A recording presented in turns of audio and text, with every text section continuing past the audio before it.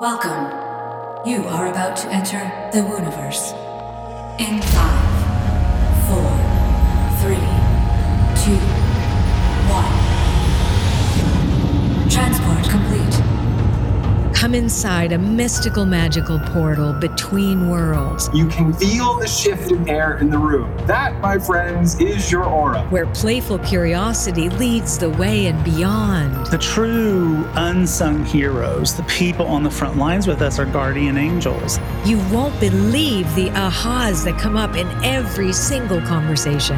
How do I tap into it and keep the good juju flowing? I can't wait to explore this enchanting space with you. Because I know our purpose here is to be divinely lit with inspiration, joy, and meaning. Inside the Wooniverse, a podcast coming to you from the corner of Fringe and Main. Hi there, and welcome to Inside the Wooniverse, a podcast brought to you from the corner of Fringe and Main. I'm your host, Colette Barron-Reed. Today, we are joined not by just one, but by two fantastic guests and dear friends of mine, Radleigh Valentine and Dougall Fraser. And let me start by saying that being friends with Radleigh is like having Harry Potter as your BFF. Not only is he an angel communicator and tarot master, but he's also a celebrated spiritual teacher, speaker, and best-selling Hay House author. And he's totally adorable. Radleigh brilliantly embodies the magic of life and continuously inspires audiences all over the world, bringing them angelic messages of pure love and unconditional support. Now, Dougall is an internationally renowned psychic, cosmic coach, and author, and he's super famous in Japan, I'm just letting you know. His expertise lies in deciphering the color energy surrounding us all. I mean, his parents used to say that from the time he could talk. All he talked about was seeing color and the energy around people. His connection to auras and energy will inspire you. I promise you that. Together, Radleigh and Dougall are, seriously, spiritual BFFs and Hay House colleagues who discovered interesting parallels between the worlds of angels and color energy. So they called their system Angels and Auras. They have an oracle deck and a certification program, and we are just so happy that I got both of you here at the same time. I'm super excited. Welcome to the Wooniverse, Radleigh and Dougall. Hey. Good morning. Hello. All right, let's dig in. I'm going to start with Radleigh. Radleigh, let us go back to the very, very beginning, to itty-bitty Radleigh. Now, what was your childhood like? And when did you start to sense guides and angels? Because I know that was pretty early for you. Yeah, I was 5. I mean, I got my first angel nudge when I was 5 years old. It's funny because I didn't know what it was. I didn't know how to identify it. I was lucky because we're part Cherokee. And so my mom was half the time she was Methodist. The other time we were Cherokee mysticism. It was like, which way is the wind blowing? So it's when I started to talk about stuff like this, she was like, it's okay. This is cool. We're going to trust this. This is groovy. No worries. But I didn't really know what I was really doing. And, I don't think it was really until my early 20s where I really started to dive deep into the world of angels and spirituality and metaphysics that I started to go, oh, all of this is starting to make sense now. Right. I was starting to hear my angels' voices, and I'm like, I know this voice. And so I was just a little wee one in high weeds back then. So yeah. High weeds, I love that. And how did it make you feel? Did you ever feel somehow, more connected to people, more disconnected? Was it to nature? How did it really translate in your experience growing up as you as a person? Nobody has ever asked me that question. So I'm just going black, just spitting out the truth. I think it made me more distrustful of people because it's immediately I was like, he's lying, she's lying. That's not true. That isn't real. So I think that there was, I never thought about this before, but and I already was not trustful of people as a child anyway, because I was growing up gay in Knoxville, Tennessee in the 70s, not a fun combo. Mm-hmm. And so I think all of those things already made me think people are not nice. And so I just basically, oh my goodness, I was a jaded child. I never thought about it before. I was a jaded child. Because you're not that at all now. I'm not. Of all the people I know, I have never, heard you ever say a bad word about anybody when you could have. You have always been so open and kind and consistently loving to everybody. So I find that fascinating that you grew up a jaded girl. Well, but think about it. It's kind of the other side of the coin, right? It's like if you see the world as that way and you don't want to be that way, the other side of the coin is to be honest. Right. Right? Is to be, yeah. And Dougall and I are both people pleasers. We talk about this all the time. And it's like, there was also that aspect of my personality, which is like, I just wanted everybody to like me because nobody did in school. And so I just wanted everyone to like me. Oh, no, it's okay. It's all right. No, I wouldn't change a thing. I wouldn't change a thing because the thing about it is it made me who I am today. And all the sweet, super kind things you said about me, I think are there because of having the alternate experience. And I wonder, do you think that the angels helped you? I mean, again, growing up or the sense of something beyond this world, accept yourself more, love yourself more? Because really, I do think that the capacity to love others comes from a deep sense of self-acceptance, which I know you have. Mm-hmm. Yeah, I mean, I do think so. I think that definitely not to like ding school too much, but I mean, it was Tennessee and we were 49th in the country for education. So our motto was thank God for Mississippi. So that was our educational motto.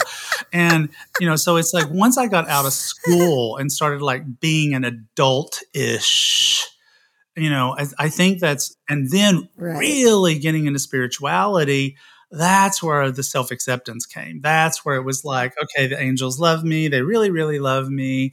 And that's where I started to be like, okay, I'm cool. I'm good. I'm all right. So yeah, I mean, I think angels helped me survive growing up, but then angels helped me thrive once I was an adult. Mm-hmm. Right. Oh, what a great way of putting it. So Dougall, let's go back to your childhood, because I know you also, when you were little, you were seeing it, as did I too. Like I used to think that just meant everybody was holy because I kept seeing auras around everybody, this big, nice thing I saw in church. So what was it like for you growing up in your family and the environment, the psychic environment, and what was your experience with that? So just like you said in the intro, my earliest memory was standing in the crib and telling my parents that I was seeing energy and hearing voices. And similarly to Radleigh, I had a very sort of encouraging mother who was super curious about it and interested. There was a little bit of a divide with my parents. My dad sent me to the doctor to get my eyes checked, and they wanted me to go to therapy because they were a little bit confused. But when I was 8, my mom took me to Lilydale, and that's when I had my first reading. I know.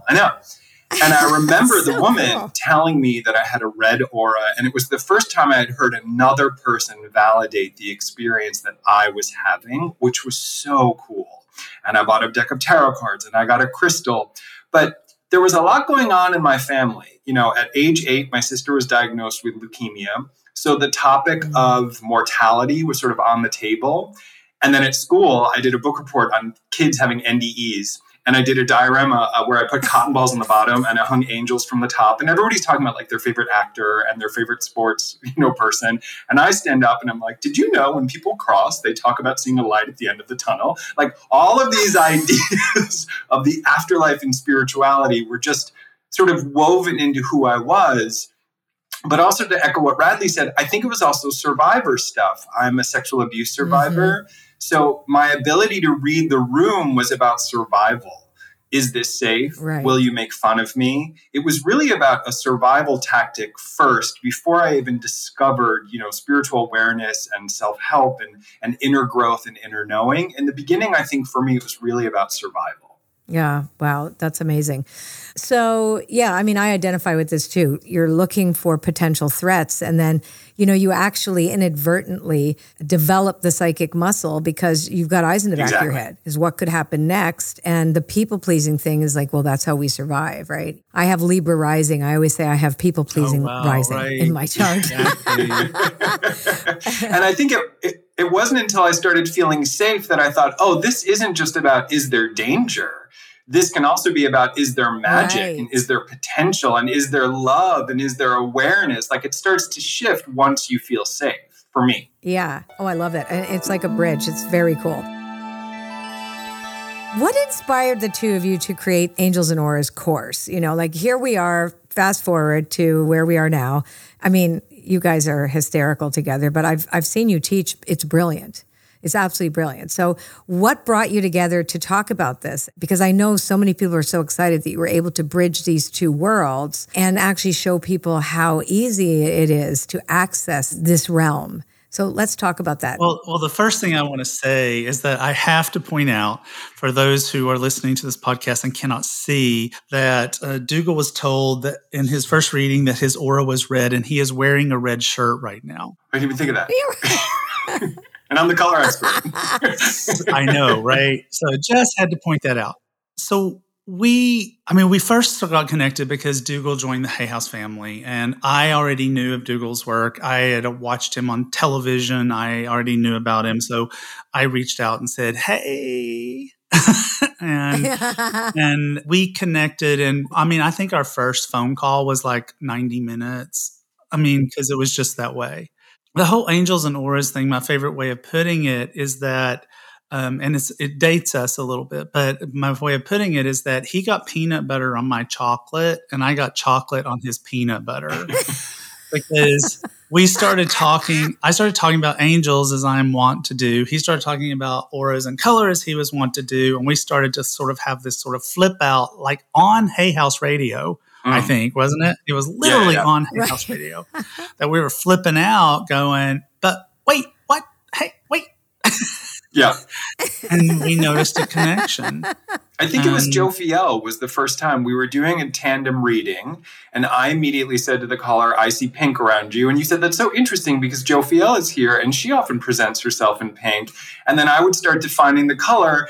And then at first, we've been doing this for years and we just kept saying, oh, that's so weird. How random. And then by like the 40th time, it was like, that's not so random. That's not so random, right? This is like you have the color code for the angels built into what you see and experience. And isn't it interesting, though, that the language, the lexicon of imagery, of consciousness that comes to us is filtered through what we're meant to see. And for you, it's the color. And Radleigh knows the name that goes with the color, right? And the two of you now are like, woo! And it really is very helpful for people to be able to make that connection to both the color and the angel and what it means and how you can have a relationship with this other realm of potentiality. Because really it is, angels really represent what is possible in all of us as well. Would you say that's true? Oh, yeah, because I think, there's also an element of the Brady Bunch in all of this, just to continue to date us back to the 70s, and that is like, there was dun, dun, dun, dun, dun, there's a story of a guy named Radleigh. and it's like I had all these students, and Dougall had his students. And so they just sort of like came together, when we started to teach together. And what I felt like was so important and so valuable was the whole element of the depth that it added to everything. For my angel students, it was one thing to say that Archangel Michael was sapphire blue or that Jophiel was fuchsia pink. But for them, it was almost like an identifier. It was a way for them to go, I'm seeing blue, so therefore it is Michael. Right. Therefore, it is. It's right. It's, For him, it was his students. It was like, well, blue means all of these things. And then suddenly here's this angel that's blue that helps with all of those things. Right. Yeah. Yes, that's so great. So it really created this blending of disciplines that deepened everything for both families. So let me ask you a question. Who's kind of cotton candy pale pink? Because that's what I'm tuning into right now. That's Ariel. Ariel is the archangel of like abundance and prosperity. Right on. But she's also the archangel of the natural kingdom. Now, if that pink for you is just a little bit deeper, a little bit more fuchsia, lighter, then that's Jophiel. A lighter. Okay, so then that's Ariel. Definitely poofy. Well, what's really interesting too is that I kind of think of you as, with your auburn burgundy kind of reddish hair. Ariel has red hair to me. And There she you has a go. lot of qualities that you do. She's very much into animals. She really loves animals. It's a big thing for her. If Ariel had a religion, she'd be an animist. Right, and I'm an animist. Exactly. I mean, Yeah, she that's would, what I because am. everything has life to Ariel. So there's a reason why she would hang with you. Oh, wow. I love it. So I'm going to ask you, Radleigh, because I know that there's some confusion for some people, right? And I know some of the listeners are going to be, they know what angels are, they know what auras are, but some people don't. So why do people confuse angels with spirit guides? Can you explain the difference between the two of them? Yeah, because apples, oranges. Right. Both are fruit. Passed over loved ones, apples, oranges, bananas. I mean, it's like, so the thing that I always tell people is that angels are messengers of God. Most of their names end in EL, which means of God. Of God. They are extensions of the divine, of source, of the universe, of goddess. I don't care which word you use, potato. But the thing about angels is that they are omnipresent. They are always present in all ways and all things. You can ask Archangel Michael something, as so can 7 billion other people ask Archangel Michael. And what I love about angels is what I also love about the divine is not putting either thing in a box. Right. Because they don't fit in a box. And so we tend to humanize these things. We try to say, oh, Archangel Michael's the head of all the archangels. No, the archangels don't need a hierarchy. They don't need one. Right. So, whereas the spirit guides are more like Brad from Buffalo. I agree. I mean, exactly. Right. So as opposed to Gabriel from God. Right. Exactly. It's that people will say all the time, well, my grandmother is my guardian angel. Well, no. I mean, is your guardian angel, is your grandmother with you all the time? Sure. But she is not an angel. It's not the same thing. These are literal extensions of the divine, of source, and for the most part have not had a human incarnation. Right. So spirit guides typically, because I was on tour with Sylvia Brown for a long time, many, many years ago, in 2006 or something, and she would like spit out all these names, and it did sound like, it's Myrtle from Stockholm, or like, that sounds very like much Brad like from her, Buffalo, yes. And I'd be like, who? Do you know what I mean? Yeah. And I'm like, I don't think I have those kind of people. So, I don't know. I was always really curious about that because I don't, I like that you use the word curious about that. Yeah, I was very curious. It was very curious, yes. No, because it's funny because I know a lot of people are really connected to spirit guides, and I have this sense of their guides in the hidden realms, but they morph. And they're not boxed in. They're more amorphous. I agree with you, Colette. People always ask me in sessions, what's my spirit guide's name? And I feel like that's the human part of us that wants to give them a name and a title and a history.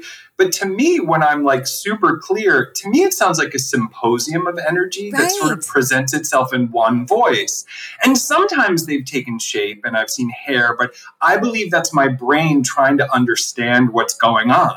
This is so interesting because, when I had finished Messages from Spirit, my TV show, I was so fried because I had done, I don't know how many, 3 shows a day for 30 days or whatever. And then I was like, so by the end of it, I couldn't hold myself together. And so I kept hearing a chorus of voices that called themselves Fred. Yeah. And I'm like, who are you? Fred. Like, we are Fred. You are we. No, serious. And I'm like, and then they kept showing me oh my God, I wrote about it in my book, Uncharted, about the experience of tuning into these voices that sounded like, they felt like angels, but they wanted me to look up their name, which was Fred, and then they showed me Garth from Wayne's World, and I never saw Wayne's World, so I had to call around and go, what's that character that guy with the wig played in Saturday Night Live? I couldn't, because I never saw the movie. And then I realized, oh my God, this is the ruler of peace, and to look after the garden, because Garth represented the garden, and I'm like, I am freaking out now. And it wasn't consistent. So it's like, and I would never tell anybody that it was, but for a period of time, I heard a chorus called Fred, that was very present, but they weren't like the spirit guides that like that I know to be a spirit guide. And as a medium, I tune into people who've crossed over, and God forbid I've ever have one of them follow me around. I don't want them as guides. Like, go away and go get your shit together and come back. Right? So, I used to think I was doing it wrong because I didn't have a specific spirit guide, because I would look up to other spiritual teachers who had one with a very specific name and this really specific relationship. And mine always felt like it was evolving and transforming and shifting. So to me, I always say to clients, it's kind of like you're listening to an orchestra and the music is beautiful, but you're asking me to pause and talk about one violin. Right. And we can do that, and we can stop, and but you're going to miss the music. Oh my God, that's so interesting that you said that. Do you know what I mean? Yes. Yeah. That's very interesting. It was very musical. That's a really interesting thing, and you don't want to take them apart. Okay, so I have so many questions. Okay, Dougall, back to you again. Why is color so important? You know, you have such a way of seeing this and teaching people. What are some of the aura colors and their meanings? Because I know that you don't go through the colors according to the chakras, for example. It's something very different. Your color scope is different. And I'm curious. And then Radleigh, I'd love to talk to you about how they match the angels. So maybe one color at a time. You guys figure it out. So basically, the reason I love the language of color is that it's tangible. It doesn't matter what religious background you're from, your age group, where you're born in the world. If I ask someone what their favorite color is, they immediately have an answer. So it's already a conversation. Right. In the world of spirituality, sometimes we think of things like chakras, and I think, well, am I really opening my root chakra? Like, can I see it? Can I feel it? So sometimes it feels a little bit abstract. Yeah. If I ask someone to visualize the color green and they become still with the color green, they actually begin to visualize it. They understand it. You can surround yourself with it. Even when you were talking earlier about the color pink, every single person pretty much has some kind of a relationship with pink. They like it, they dislike it. So it's just a conversation starter. It's a good bridge between worlds. When it comes to the aura, it's the one body of work that is not stagnant. Meaning when you're born, your astrology chart pretty much stays the same. Your numerology stays the same. It's fixed. Right. But your aura, depending on the environment and the topic, is constantly changing. If you're at a holiday meal and Uncle Joe says something unpleasant at the table, the whole family's vibe shifts. You can feel the shift of the air in the room. That, my friends, is your aura reacting to the environment. So the color changes, the vibration changes, the feeling changes. And what I love about that awareness is knowing that we can use color both physically and from our imagination or a spiritual perspective to shift the energy of the room. If I see red around someone, they're really emotional. They're an empath. They're sensitive. They feel the energy of other people. They're curious about the energy exchange. They tend to be healers. I might prescribe gold to them for balance, which is more practical. It's thought, it's vision, it's thinking. So we can shift our energy according to what we need in the environment or what makes us feel best. And I just think that's super, super cool. Me too. So how about picking out a few colors that Radleigh can match? Like you have a spectrum. I know there's so many different versions of that spectrum, but let's just pick out a few of them. And if Radleigh could say, like, you can tell me what does it mean to a person studying the aura, and then Radleigh can say, okay, and here is how it matches in the angelic realm. Could we do that? Okay, cool. So in the Oracle deck, what we did is we have 12 core cards that represent 12 colors that are sort of like a personal journey. It's like a personal exploration. So let's start with blue, which is one of our favorite cards. For me, blue has always looked like stacks and stacks of books because it's the color of truth and wisdom. Anytime I see blue around someone, I see stacks and stacks of books in front of them, behind them, to the side, because this person loves information. Truth, it's about protection, it's about knowing, it's about feeling safe. It's really deep and exploratory. So a blue person is oftentimes trying to make sure that other people are being treated well. They want to make sure that they're safe and they're protected. But it's really about gaining enough wisdom as possible to be independent and set things in motion. And so for Rad, one of the things we discovered with blue is, Radleigh, that it represents Archangel Michael.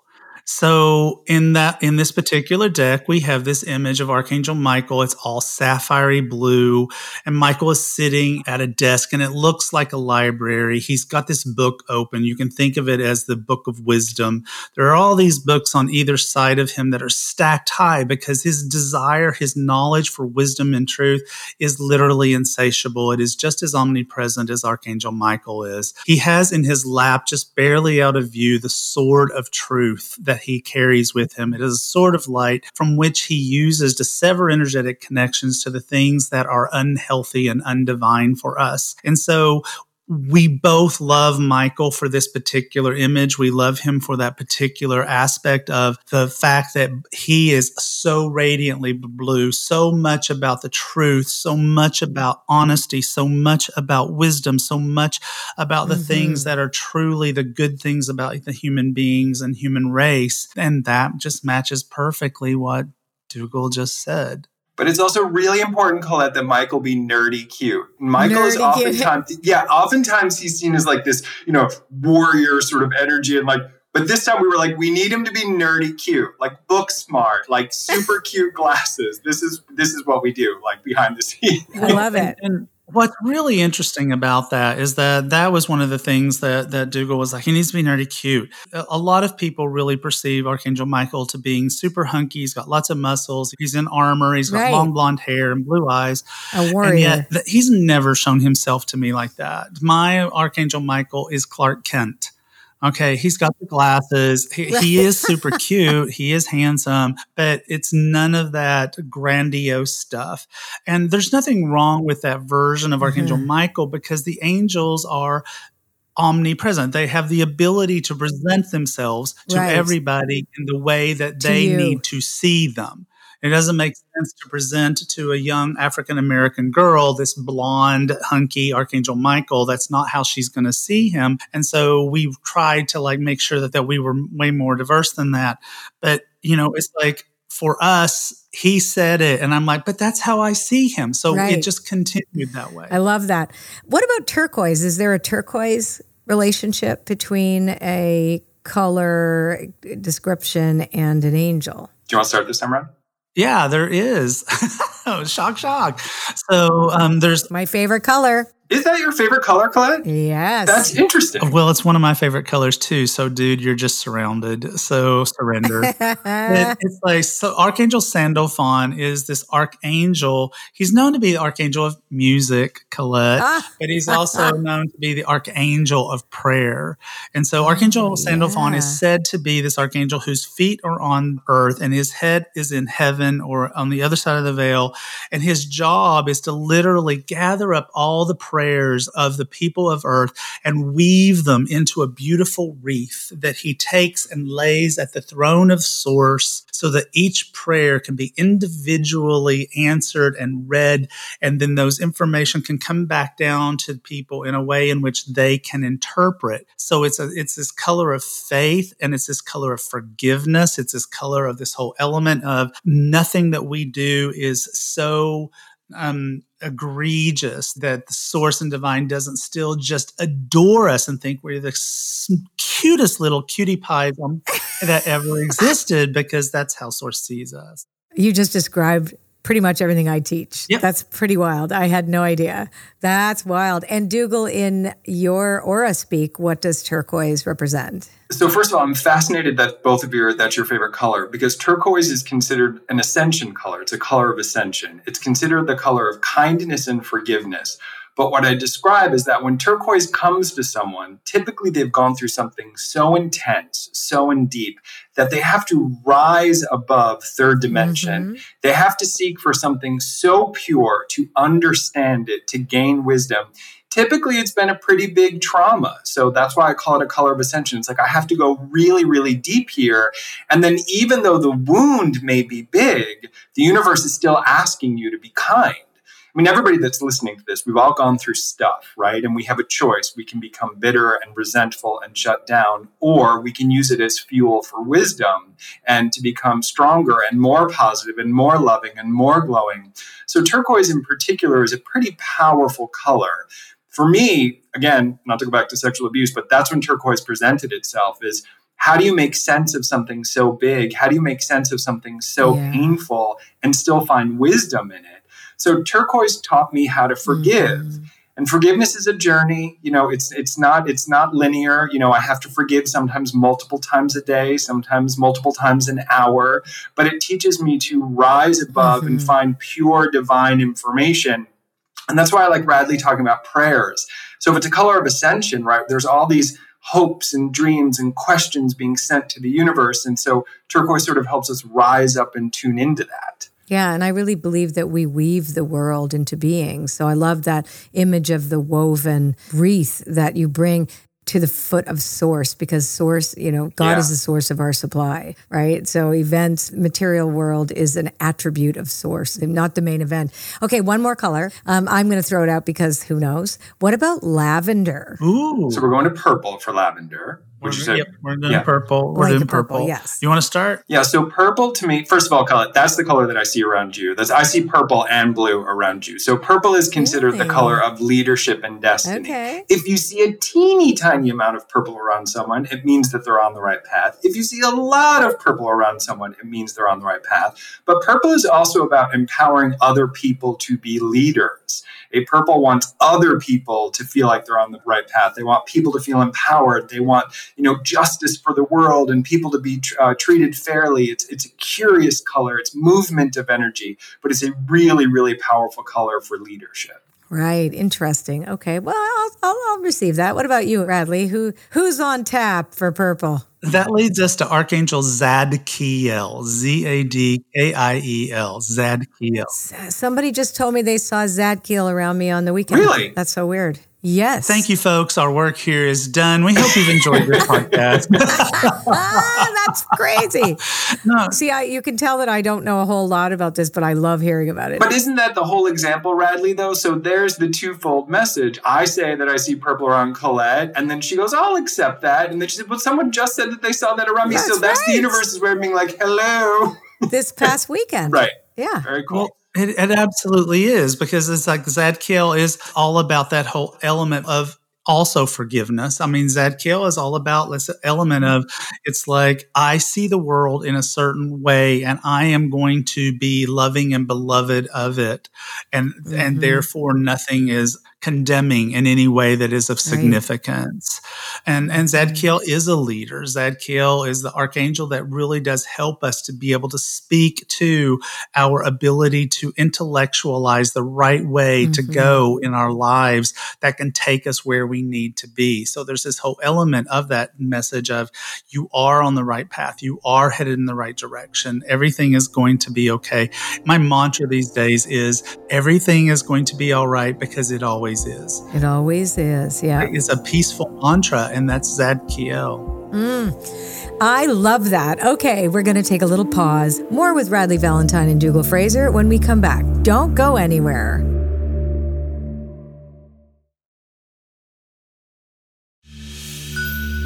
Welcome back.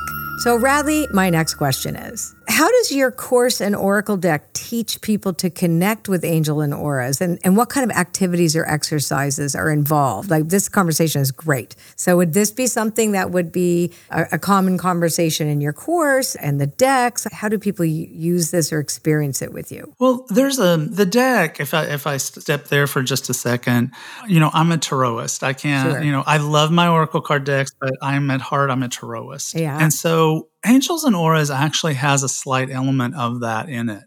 And so we have these 12 primary cards that are these significant combinations of angels and auras. And it's like the 12 cards. So in a way, it's like the major arcana of our oracle card deck.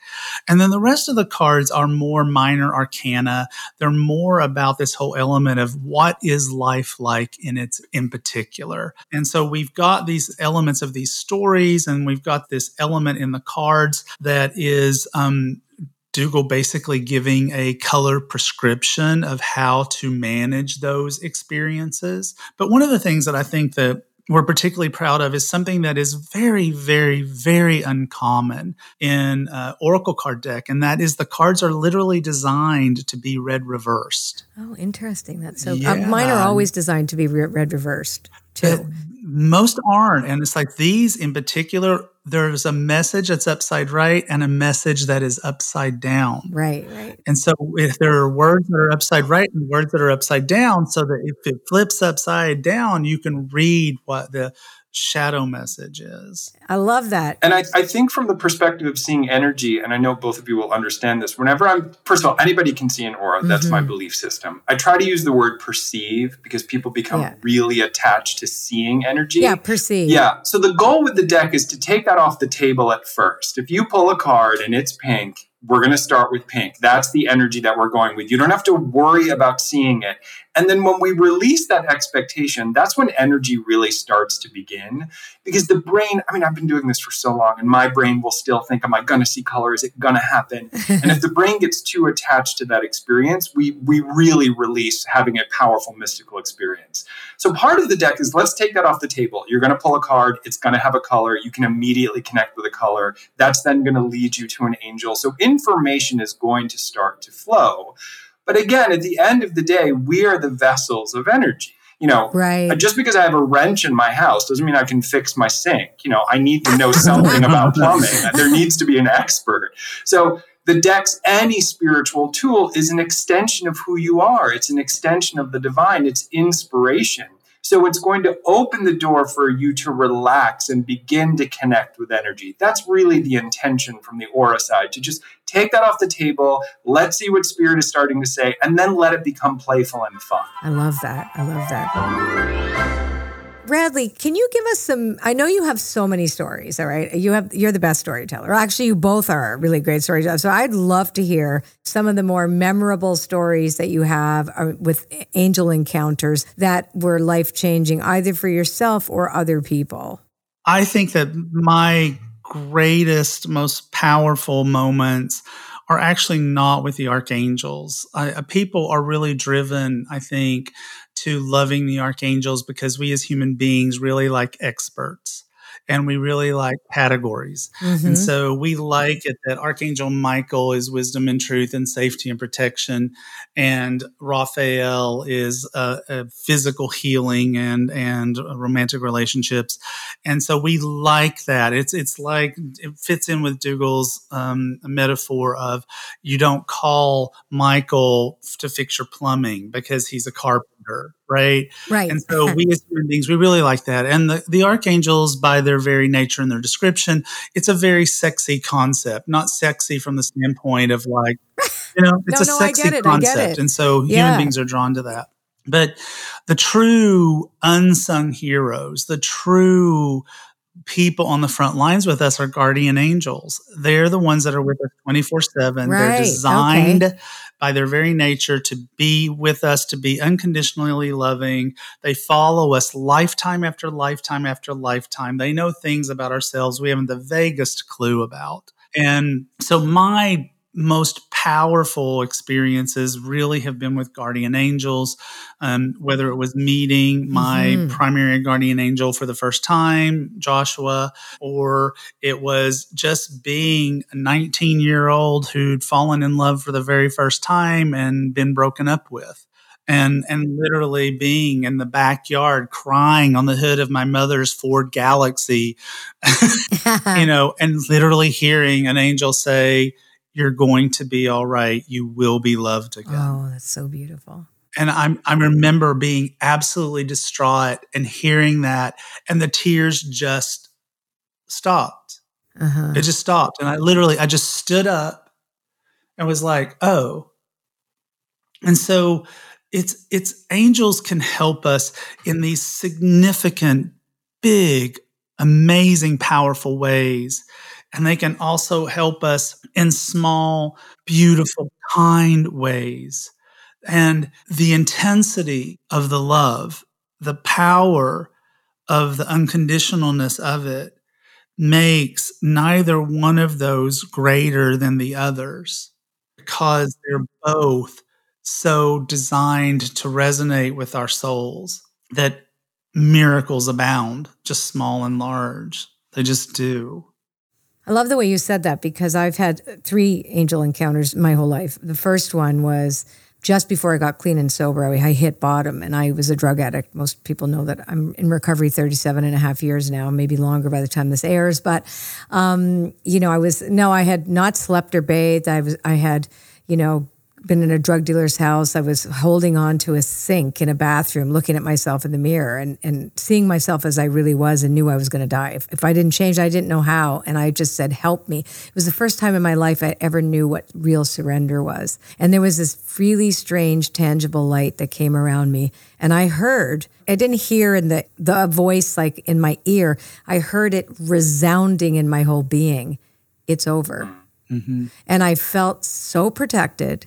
I had no idea what was going to happen next, but I knew I never had to go back there and that I was about to walk into a new life. And that is so tangible.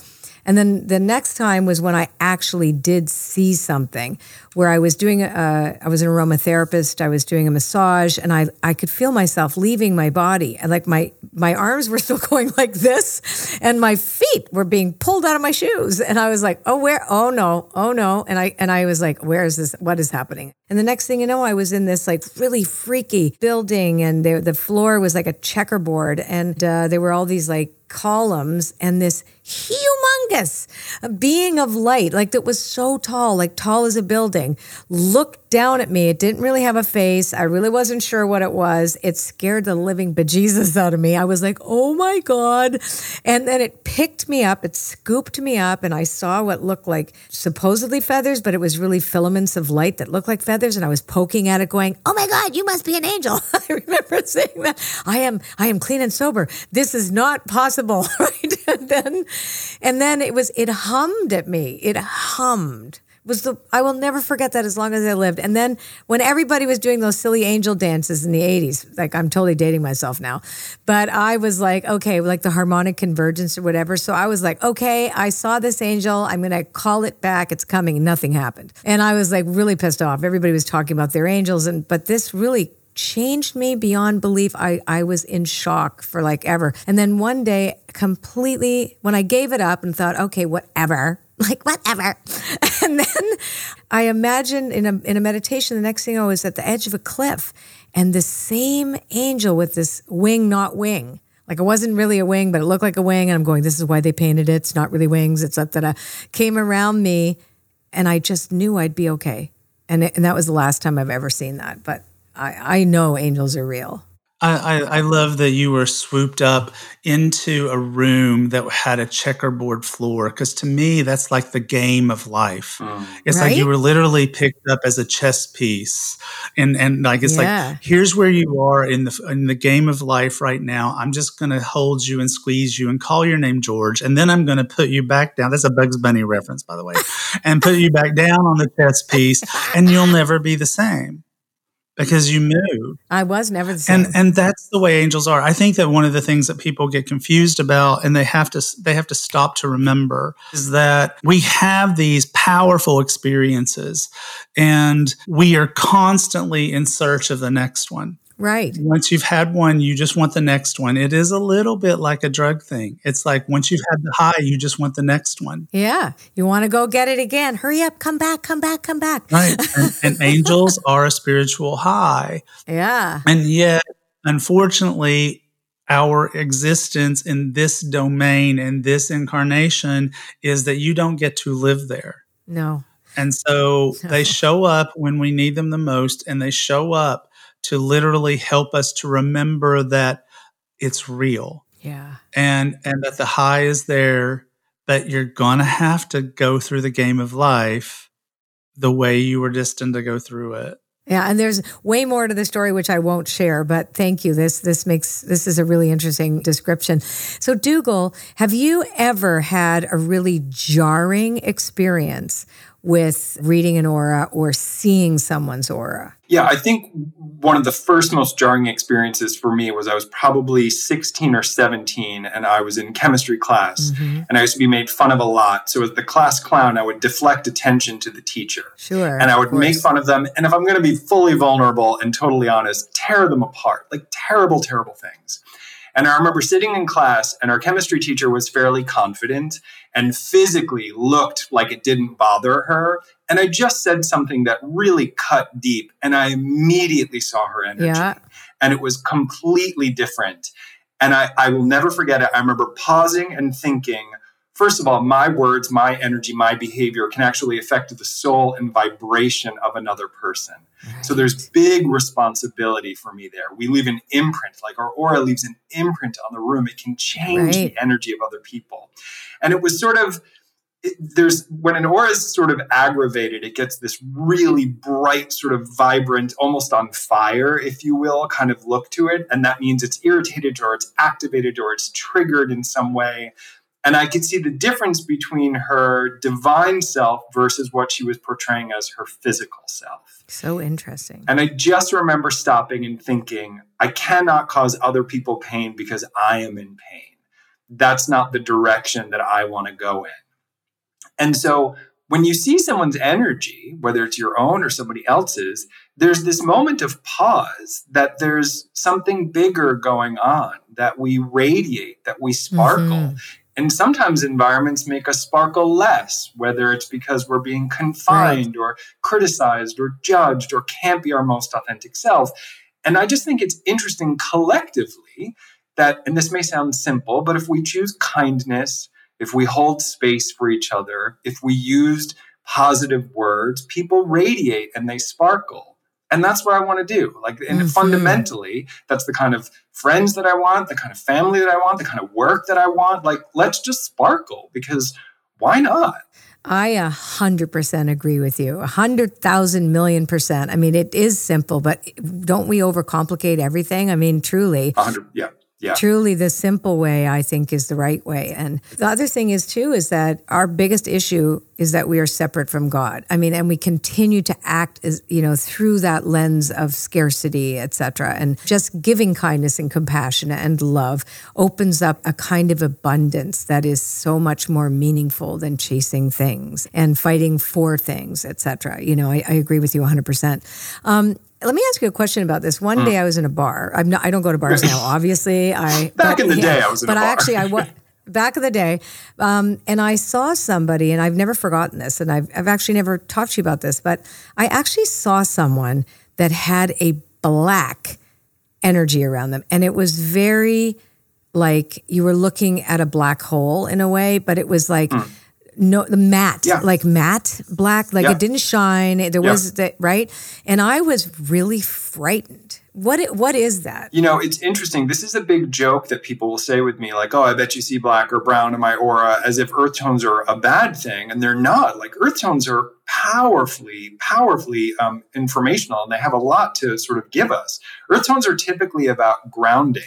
So black, when it's at its light form, is more like obsidian. If it sparkles, if it radiates, this person is really grounded. This person is connected to goddess energy. Right. If it is matte or opaque, this person is ungrounded. Right. Probably has a challenge with their mother. Maybe is doing something that's actually taking them out of their body. So here you are in a bar, right? Most people don't go to a bar to feel grounded and integrated in their body. No. They go to a bar to be out of their body. So if you're seeing black, it's not a bad thing. It's nothing to be afraid of. No, I get it. Exactly. But it's a symbol that this person needs grounded. With any aura color, if it is opaque, it is leaning towards the shadow. If it is clear and it's light and it's sparkly, then everything's going pretty well with that color. But if it's opaque, there's a lesson there. Uh-huh. Black, brown, gray. This is also interesting about these colors. You notice people who are highly creative wearing a lot of black, brown, and gray. And that's because they have so many ideas, so many things going through them. They want to be grounded. Some of the most popular designers out there, like fashion designers who work with all this beautiful color and all these shapes and sizes, always just wear all black. And that's because they're so overstimulated, they want to feel grounded. So in that situation, my guess is that person was particularly ungrounded and maybe even had some wounds connected to their mother. Oh, that was very interesting. You said the wound connected to the mother, because I had an intuitive hit that this was a misogynist. Yes. Because he was, and he was very attractive, really good looking guy that was kind of, and I was like, ooh, danger, don't go near this person, right? And because it can even be materialism. Like if someone has a lot of earth tones in their aura, that means they're too attached attached to the third dimension, especially if they're opaque. And so if we think of feminine and goddess energy, we want to remember that plants are beautiful and Mother Nature is beautiful and, the things the earth can provide on its own aside from material things. But yeah, it's a super, super powerful color. Radleigh, have you ever had a very jarring and upsetting, like everybody always talks about angels. Like I was scared shitless of my angel, just so you know. So I was like, who are you? Oh my God, put me down, put me down, put me down. I'm like, I don't know if I like this. And why do you know everything about me? Like, it was really freaky.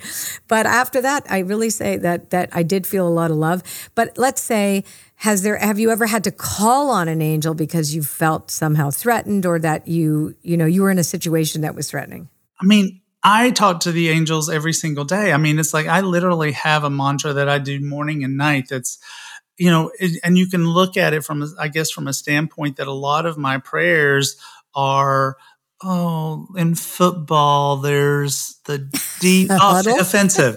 It's almost like an offensive right. standpoint. It's like, dear Archangel Michael, please bless and protect my family, keeping them safe and free from harm in all ways, medical and physical. Let them. And I mean, it's like it's this whole thing, and it's about this angel for safety and protection, and this angel for abundance and prosperity, and this angel to protect my children, my dogs, and so I do that every day, but.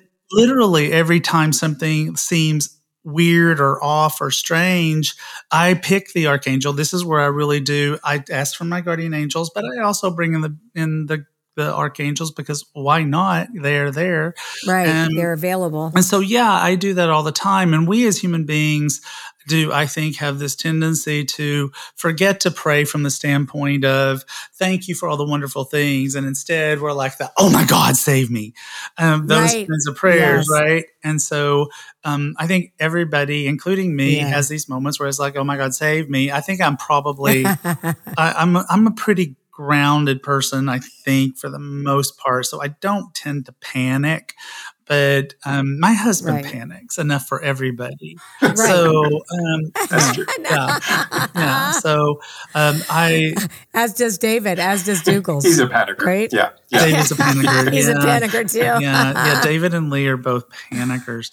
But it's like I do ask for angels' help all the time, but. The thing that I just really want people to get is that you don't have to wait until it's an emergency, until it's a disaster. We have this thing that we do where it's like if we need a parking space, we ask for the help of an angel whose name is Walter. And that has this whole long thing where it's just like, Walter, we need a parking Radleigh's space. Walter, please help us. I'm serious. It works. Try it. I mean, it's like, try it. It's crazy. We have a parking ferry. Okay, whatever. I send out a parking ferry, but maybe it's Walter and I didn't know. I mean, in the end, I'm a quintuple Sagittarius. Nothing matters more than faith. Faith is everything. Yeah. And so it's where is your faith? Is your faith on this joyful, uplifting version of the reality you're trying to create? Or is your faith in this element of everything that will go wrong? It's like right now, Lee can't stop saying it's always something. I'm just like, if you don't stop saying that, I am just literally not going to feed you anymore. It's always something good. It's always something great. There, thank you. I'm going to say that to him. But it's like we have to be in a place of faith about what we want. It doesn't matter if we have faith that it's Walter. Where I live, you're supposed to say Dinosaur, Dinosaur, Dinosaur, and you get a parking space. I mean, why does that make sense? Well, she is angelic. It does work, Right. But can I say, Colette, one of the things that I sort of learned from Radleigh when we first started becoming friends was the world of angels was something that I really hadn't studied. I'd studied, dabbled, if you will, in just about most major categories of metaphysics. And I kept asking myself, why did I never really explore this world? And Radleigh and I would text each other, and maybe I'd say, I'm waiting on something. And he'd tell me, we'll call on this angel. Or, I stubbed my toe. We'll ask for healing with this angel. And we started talking, and he would always talk about how you just have to ask for their help. Not to, Radleigh would say that they're sort of shackled. And if you don't ask for them, they won't step in. Which was such a light bulb moment for me because a huge weakness of mine is asking for help. Right, me too. I have this belief system that I have to do it on my own. And every time Radleigh would say, well, did you ask for this person? And I'd think, why aren't I asking for help? Interesting. Like, what's wrong with saying, universe, I need you to support me versus guide me, or that, like, I need some help today? That has been, aside from Radleigh being a fabulous friend, that has been the most interesting wisdom for me to weave into my own life personally, that I, or we, for everyone listening, are allowed to ask for help. That's huge. It is huge. It is huge. I remember being first introduced to the angel work that I found to be very profound was through John Randolph Price. Oh, yeah. He did a book. Yeah, you would know this book for sure Yes. because it was written back in the 80s or 70s or 80s. I think it was called Angels Within Us or Ask Your Angels, one or the two. I don't remember the name of it, or could have been both. And for a time, I was very interested. Then I stopped being interested. And all of a sudden lately I started being interested again. So I wanted to go find that. But then I realized, why? I'm friends with Radleigh. I can just read his book. Why would direct line. Or like go get just text me. I can just text him in the morning with coffee and asking, so what do I do now? But I love that. I think and I do think people need them now. So let's just talk about angels with the state of the world. What do you think angels, what role do they play in the current state of the world, and how can we work with them to promote healing and unity? I know it's a big question, but No. I love that. So there is an archangel whose name is Chamuel, Chamuel, and he comes in a pale green. And this archangel, there's a lot of things, there's a lot of lore around this particular archangel that are things that are kind of like, whatever. But the thing that I think that is the most important is that he is the archangel of personal and global peace. And I believe that those things are tied because global peace doesn't come without personal peace. It is where we as a human race are disconnected from our own personal peace that we find ourselves in global turmoil. And I do believe that while things are not perfect, I think things, in my personal opinion, things are not designed to be perfect on planet Earth. It's a classroom of the roughest and rumble version. It's school in the bad part of town, galactically speaking. Right. And so I think things without the angels would be far more dire, if not over. Right. And I think the angels really have this whole element of trying to hold this mess that we call the human experience together for us on a personal space. I wonder if it's a human experiment. I think it is an experiment, but I also sort of think that, we talk about this whole concept of people who, they're a very old soul and I believe that stuff, but I also sometimes really do wonder if there are any young souls on Earth, because I don't think they'd last long. Right. Sometimes I think that Earth is like this place we go when it's like, I've already made it to level 87 in the video game. I'm going to level 88. Can I please get out? And the only way to get there is Earth. Right. Yeah. I get it. And I also have this belief system, just to follow that through, is that we talk about, it's like when we're here, we're like, I'm never coming back here. I'm never doing this again. I am done. This is my last incarnation, blah, blah, blah, blah, blah. But I think that life on Earth is a little bit like Disney. It's like you ride the scariest roller coaster and then you get off and go, woo-wee, that was fun. And we get right back into the queue. Right. and so I think we do that here a little bit too, though I am still hoping for a better assignment next time. Yeah, I hear you. So, Dougall, what do you think that auras play in the current state of the world? Like, because we can call in color, can we not? Of course, yeah. So, do you think if we could individually call in color, could we diffuse? Like, there's so much polarization and divisiveness out there right now. I mean, there's so much hatred. Like, one would think that it should be getting better. And to me, it looks like it's getting worse. Now, not in my world because I don't focus on all of that. because I know that I will not be able to function if that's all I see. So I have to find some way of creating beauty like you do, right? Over here to counterbalance it. But I wonder if there could be a color we could call in to help also. That'd be pretty simple, would it not? Yeah, I don't know if it's getting worse. I just wonder if we're seeing it through a clearer lens or we're hearing it differently. You know what I mean? So Radleigh said something interesting. When I see the state of the world as an empath, as an intuitive, as a light worker, sometimes other issues and challenges of the world feel bigger than my mind can comprehend. Yeah. And what happens is I move into this apathetic state of there's nothing that I can do. And that's not true. Our state of being, our vibration actually makes a difference on the planet. Right. Mm-hmm. And we have to remember those things, that there may be something going on in another time zone or another part of the world, and it may feel too far outside of your backyard. But if you meditate and you visualize whatever color you want, purple, gold, pink, red, green, whatever it is, and then you wear that color and you go to the grocery store and you exude energy and you're kind to someone who reaches for a melon before you do, it really does make a difference. Yeah. People are popping off on a plane right now, on airplanes, and going bonkers because they don't know what to do with their energy. Right. But if we set our energy, if we set our intention, if we visualize beautiful, sparkling energy radiating from us, inviting the angels to join us on the journey for the day, it literally does make a difference. And I know a lot of empaths and sensitive people probably listen to your show and follow all of our work and think, what am I supposed to do? The best thing you can do is be. Yeah. Be a light worker, move energy, bring brownies to your neighbor, snip some roses from your yard and deliver them to a stranger. That does literally radiate and change the planet. And even just smile at the person who looks really stressed out in line at the.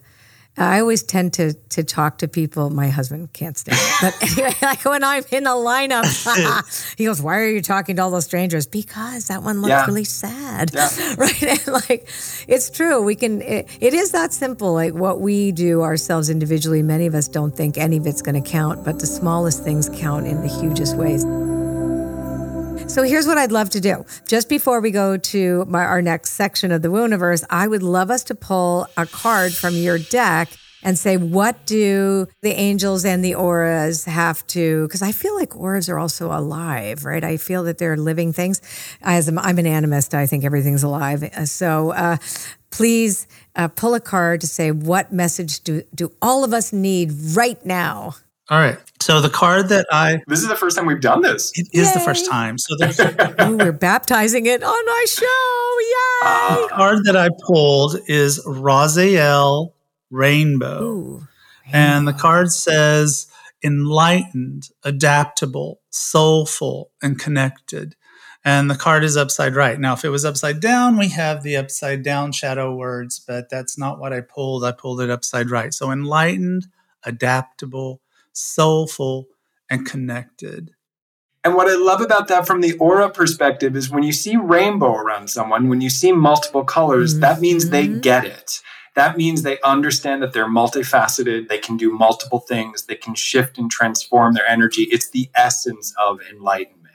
So if we see beauty in everyone, that they can be whatever they want to be, they can be whoever they are. I mean, Isn't that just sort of like the secret of all? And isn't unity and diversity the point? Because the rainbow represents diversity too, right? Yeah. This is beautiful.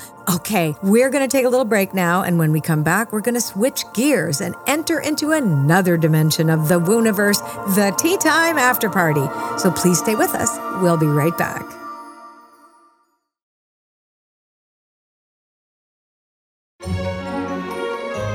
Thanks for joining us today, and welcome back. With us today is Radleigh Valentine and Dougall Fraser. We are going to move along to this fantastic fun part. Not that this wasn't fun, but it's going to get even more fun. We're going to travel into another dimension of the Wooniverse, and it is called the Tea Time After Party. Connie Deletti is with us, my executive producer. Hi, Connie. Hey, Connie. Hey, everybody. Wow, what a conversation. I did not want it to end. The best conversation ever. Okay, so we're going to ask you some questions. I'm going to start. Dougall, if you could have any animal as a pet, but it had to be the size of a mouse, what animal would you choose? Well, can it be a small elephant? My first thought was an elephant. It has to be the size of a mouse.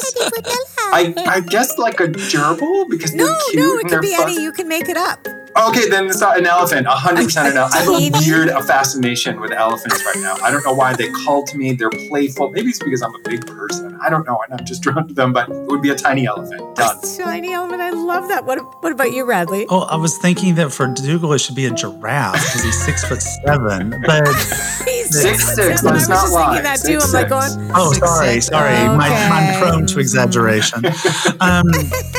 So any animal, no matter. Oh God, I can't help myself. I'm still going to want a Sheltie. A Sheltie. I'm still going to want a dog. That's my next dog. That's my next dog. Radleigh is the Sheltie expert. I love tiny little Shelties, though, but I do like the little ones. Mm-hmm. Thank you. Yeah. They're the best dogs ever. Your turn, Connie. Okay, so whoever would like to take this first, what's your go-to karaoke song? Oh my God. Is it part of this world, Little Mermaid? Of course. That's a great song. Yes. Yeah, that's a great song. Yeah. And it with real feeling. Yeah. Okay. Love that. Keep in mind, Colette and Radleigh can sing, so karaoke with them is a lovely time. Nobody wants me to sing. I'll just play tambourine in the background. But we would love to listen to you sing something from The Little Mermaid for sure. Okay, what about you, Rad? Let it go, let it go. Okay. That's what I'm going to pick. The Frozen song. Or Tina Turner's Private Dancer, but that's like another song. Oh, well, that's another great one, right? Yeah. Oh, this is funny. Okay, whoever decides to take this first, if you could have any job in the world, but it had to involve a costume, what job would you choose? And Radleigh, you can't say the same one that you have now because I know you wear very flashy clothes. I wear a lot of costumes, but I would work at Disney. Oh, you would work at Disney? I would totally be a cast member at Disney. That was totally what I would do. I may still do that. Who would you want to be? Who would you want to be if you could pick? Oh, Peter Pan. Of course you'd be. Right. Okay. Of course you would. Either that or Aladdin, but probably, okay. Either one. Okay. Dougall. If I had to wear a costume, my first thought was I've always wanted to work on like QVC, and Radleigh will understand this, or like one of those online selling shows like on TV. Yes. And you have to dress up for that. But I just love the idea of being 3:00 in the morning and it's your 4th cup of coffee and you've got to sell that toaster. Like no one has ever experienced a toaster in their life. And I just feel like that would be really fun. Yes, I agree. So I just need to give you an update of what is going on. We are getting very limited on this particular toaster. Exactly. Now it comes in these 4 colors.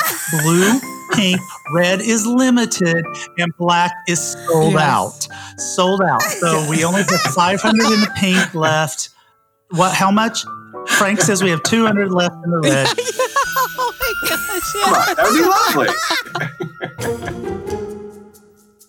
Okay, if you could choose a celebrity to be your personal assistant, who would you choose? It'd have to be someone organized. I don't care if he's organized or not. Christopher Hemsworth. Okay. I don't care if he can do anything. I don't care if he can do anything. I think it would need to be Oprah. Because first of all, I'd want her to say my name every morning. Oh, wow. It's Dougall Fraser!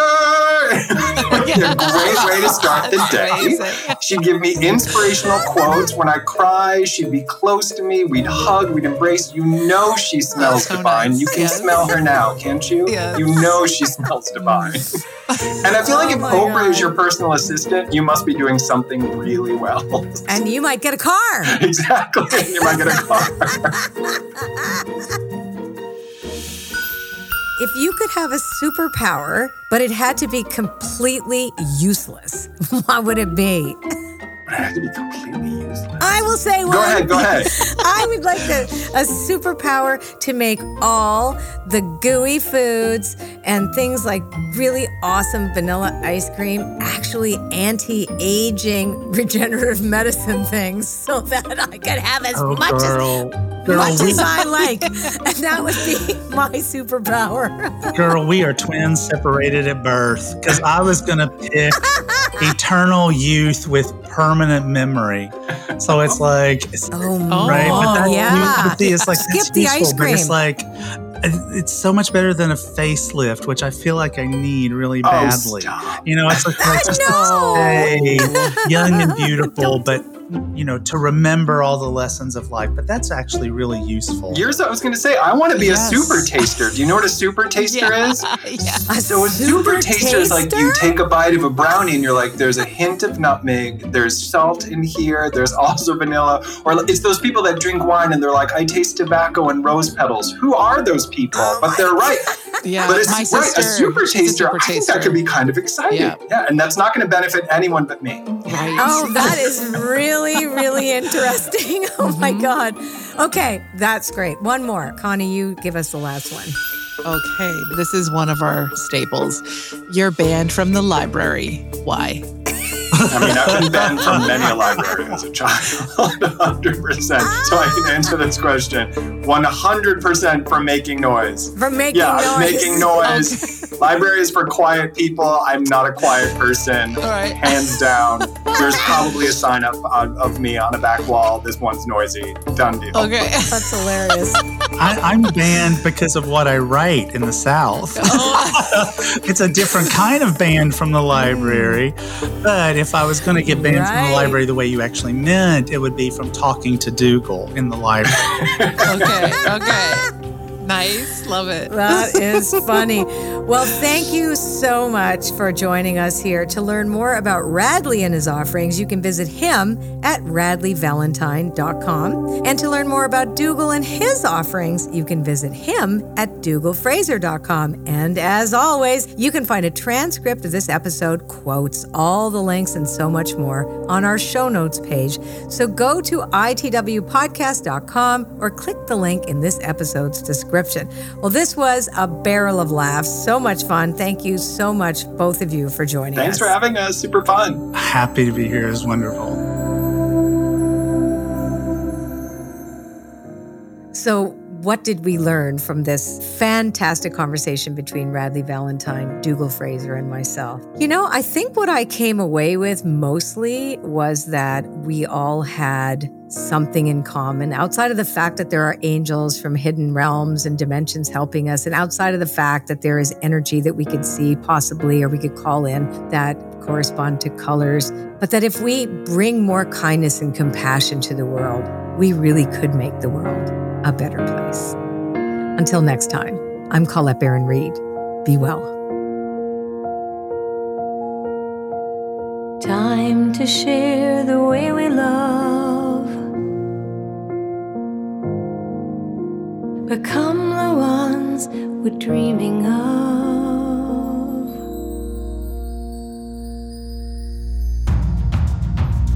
Inside the Wooniverse is a production of Wooniversal Network Studios. A special thanks to our recording engineer, Chris Dupuis, executive producer, Connie Diletti, story editor, Julie Fink, and audio post-production by Lonnie Carmichael. Original theme music written and performed by Michael Seifert at Suma Recording. Original music Truth Begins is by Colette Barron-Reed and Eric Ross. And all other music is courtesy of APM Music. Keep up to date on episode releases, giveaways, and special offers by signing up for Colette's newsletter at itwpodcast.com/newsletter. Thank you again for listening, and we hope you join us next time for another episode of Inside the Wooniverse, a podcast brought to you from the corner of Fringe and Maine.